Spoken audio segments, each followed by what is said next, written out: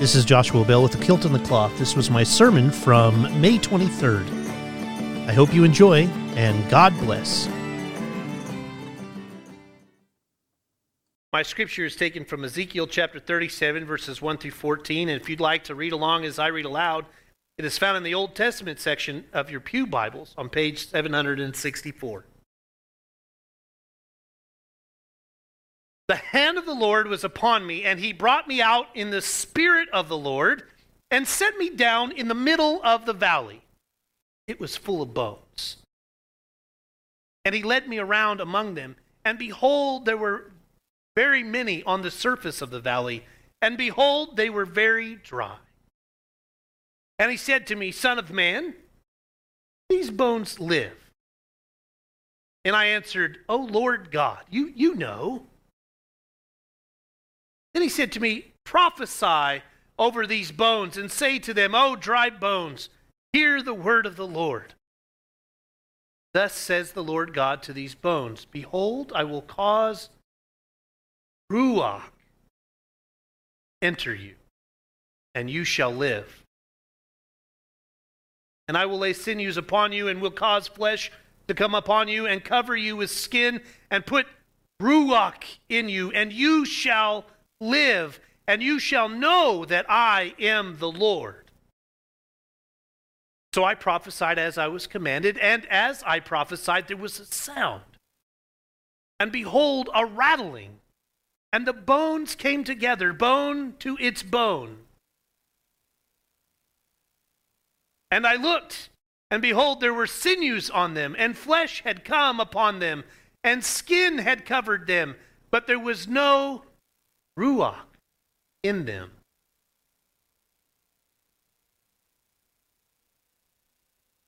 Then he said to me, Prophesy to the Ruach. Prophesy, Son of man, and say to the Ruach, Thus says the Lord God, Come from the four winds, O Ruach, and breathe on these slain that they may live. So I prophesied as he commanded, and the Ruach came into them, and they lived and stood on their feet, an exceedingly great army. Then he said to me, Son of man, these bones are the whole house of Israel. Behold, they say, Our bones are dried up. Our hope is lost. We are indeed cut off. Therefore prophesy and say to them, Thus says the Lord God, Behold, I will open your graves and raise you from your graves, O my people, and I will bring you into the land of Israel. And you shall know that I am the Lord, when I open your graves and raise you from your graves, O my people.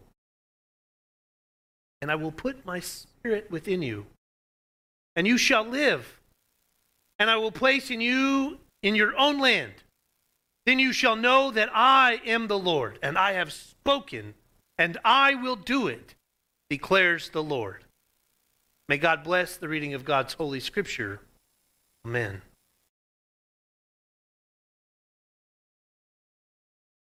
I know that I say this, but I don't say this very often. This is definitely one of my top 10 favorites. If you can't tell as I start reading this, I get excited about it.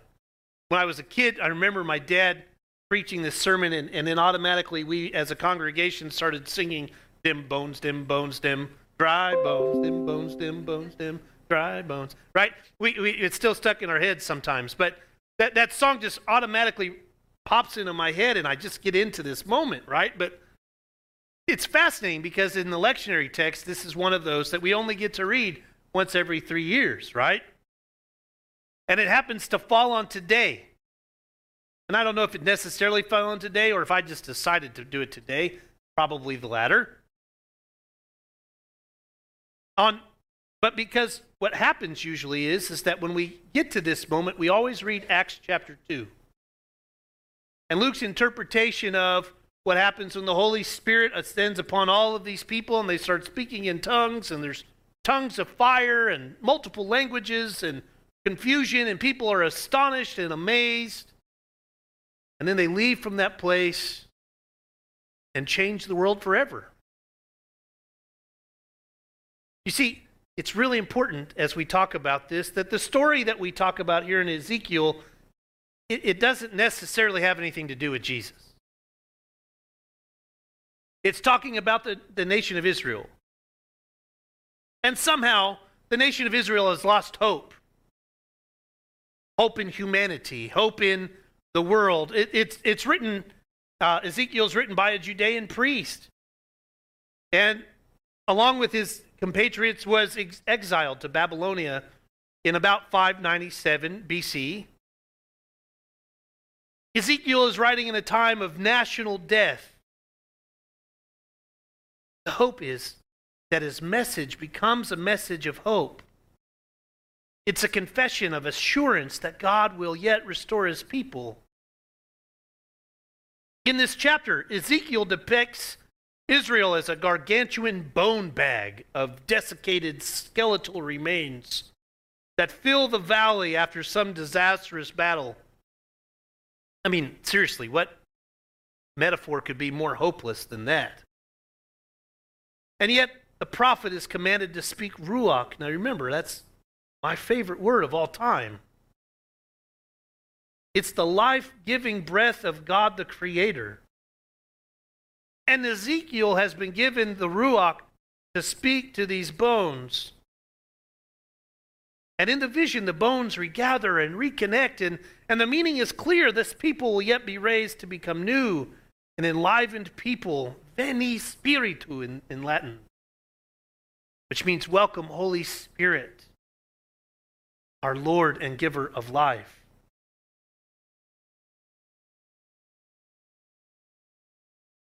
It's one of those moments that Ezekiel describes an impossible scenario.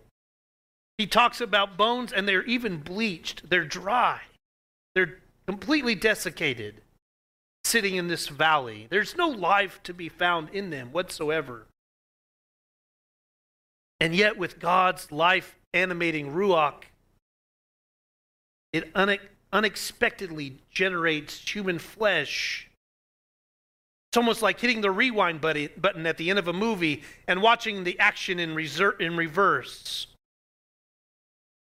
The question then becomes, if God can reclaim such a hopeless future after all, I mean, desiccated and buried bodies never attend high school reunions, right? Then it can mean only one thing, that with God, all things are possible. And such a theme continues to resound throughout Scripture in a plethora of images that inspire hope for the future.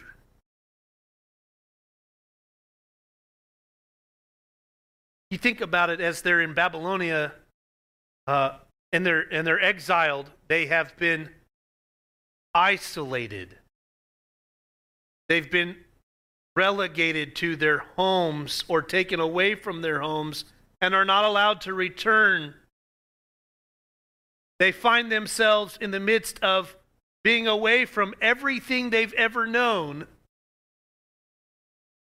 away from the familiar, stuck away from what was familiar. Does it sound familiar? And then all of a sudden, Ezekiel has a vision from God that says he can bring life even to dead, dry, desiccated, bleached bones, bringing flesh and sinew and skin back to these things. And of course, in the story that we just read, they have no purpose until the Ruach is breathed into them. The beautiful imagery that takes place with this. In the midst of hopelessness. Some of you remember what it was like after Katrina. And I have no idea why it's been in my mind lately. I've been trying to find other things to talk about other than COVID, but for some reason, after Katrina has been stuck in my brain a lot over the last week.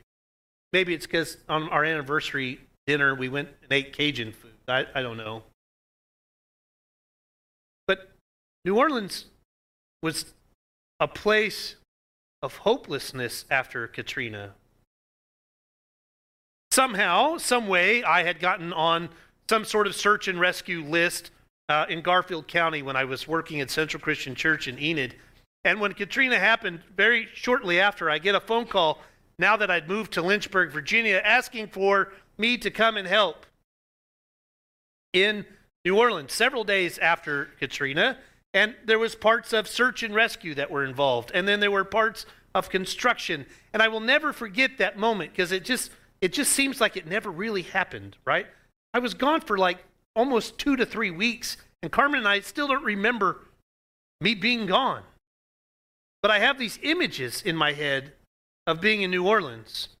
I remember going into New Orleans, and everybody automatically thinks Bourbon Street, because that's where everybody goes, right? You get your beignets, there's jazz and blues clubs, and all that stuff, and voodoo shops all the way down. But nobody thinks of downtown where the skyscrapers are and all of the stuff. And I remember going into downtown, and it was completely empty, but the water was still all the way up to the first floor of these skyscrapers. And there were people in the second floor of these buildings because they couldn't get out. And there were good days, but a lot of it felt hopeless. Whole sections of town gone underwater. And here we are floating above the tops of it, praying honestly to not find anyone.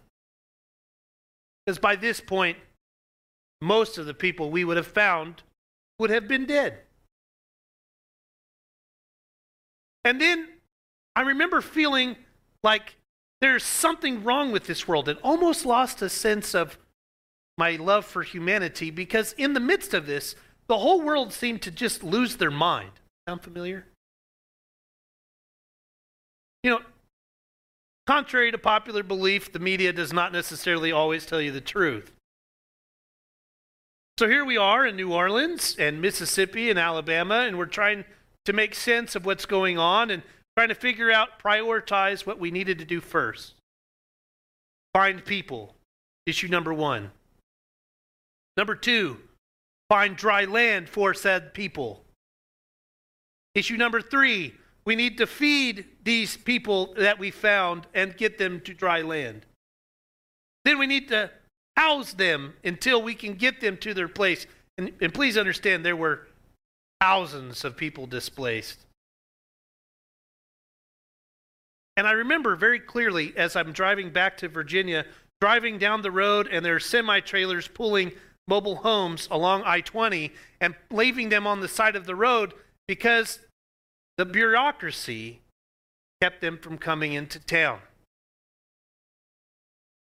And I remember leaving New Orleans, driving through Mississippi and getting through Alabama and getting back to Virginia to my home that had air conditioning and heat,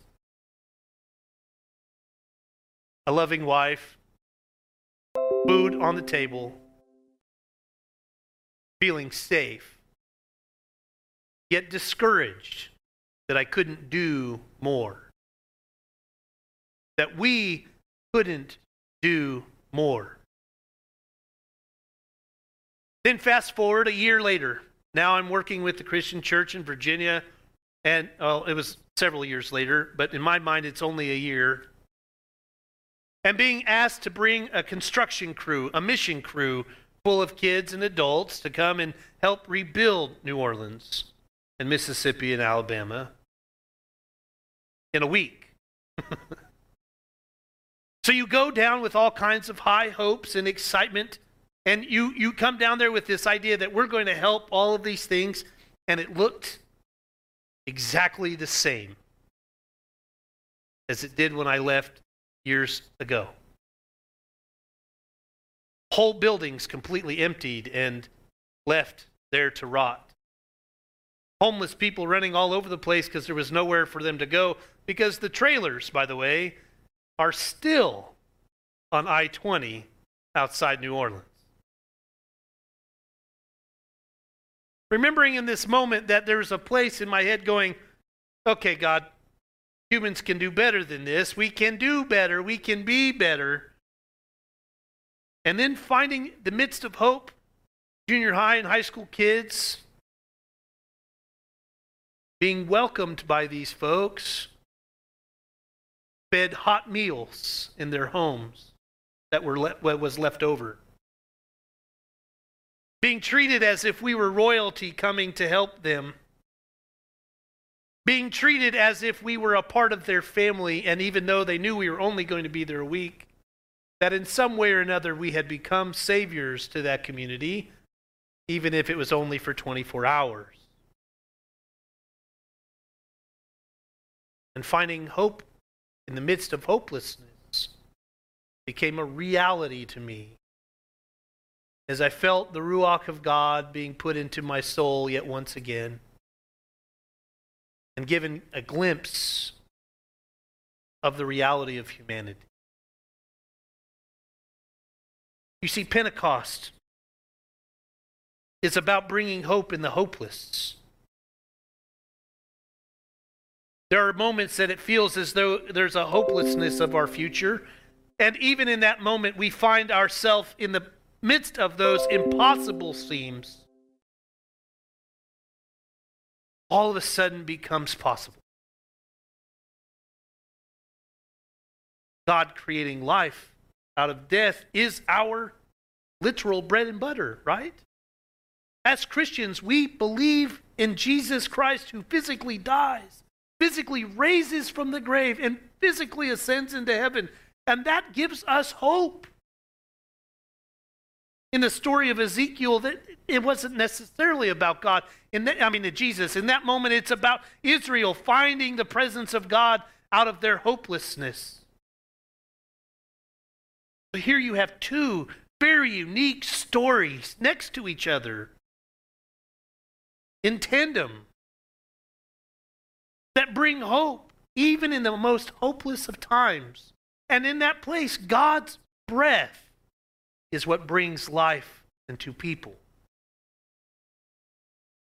Now, the part that I like to take from this story is as Ezekiel, God gives this Ruach, this life-giving breath to him, and he's able to bring life out of these dead bones.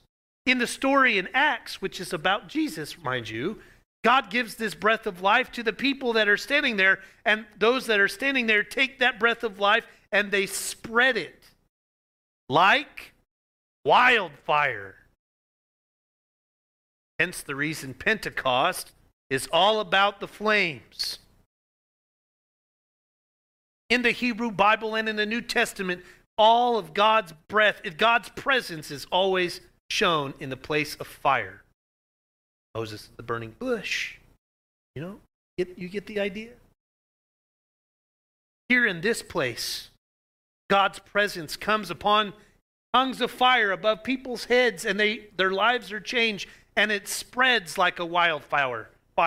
And all of you in Oklahoma know what that looks like. Because if the wind blows, it can jump over a road. And it just keeps spreading and spreading and spreading.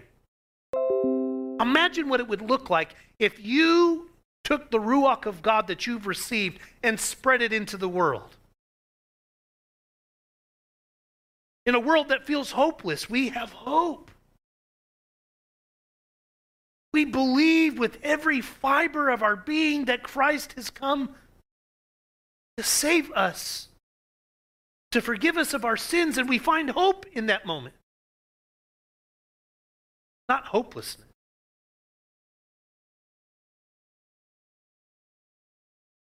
We come to that life-giving, animated breath that turns impossibilities into possibilities. God, historically, regardless of what we want to think or what we want to believe, has worked in spite of, despite, through, over, under, and around to enable people to achieve worthy goals. Bring hope to the masses. It becomes our moment to find our resurrection in the valley of hopelessness.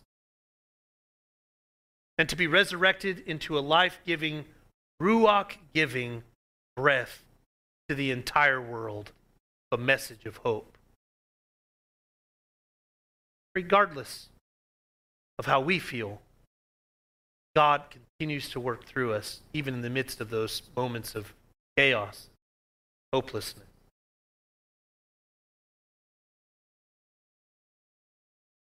So our impossible scenes of our life are not impossible to God,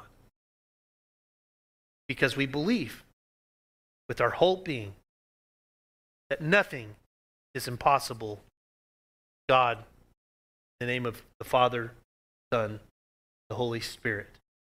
Amen.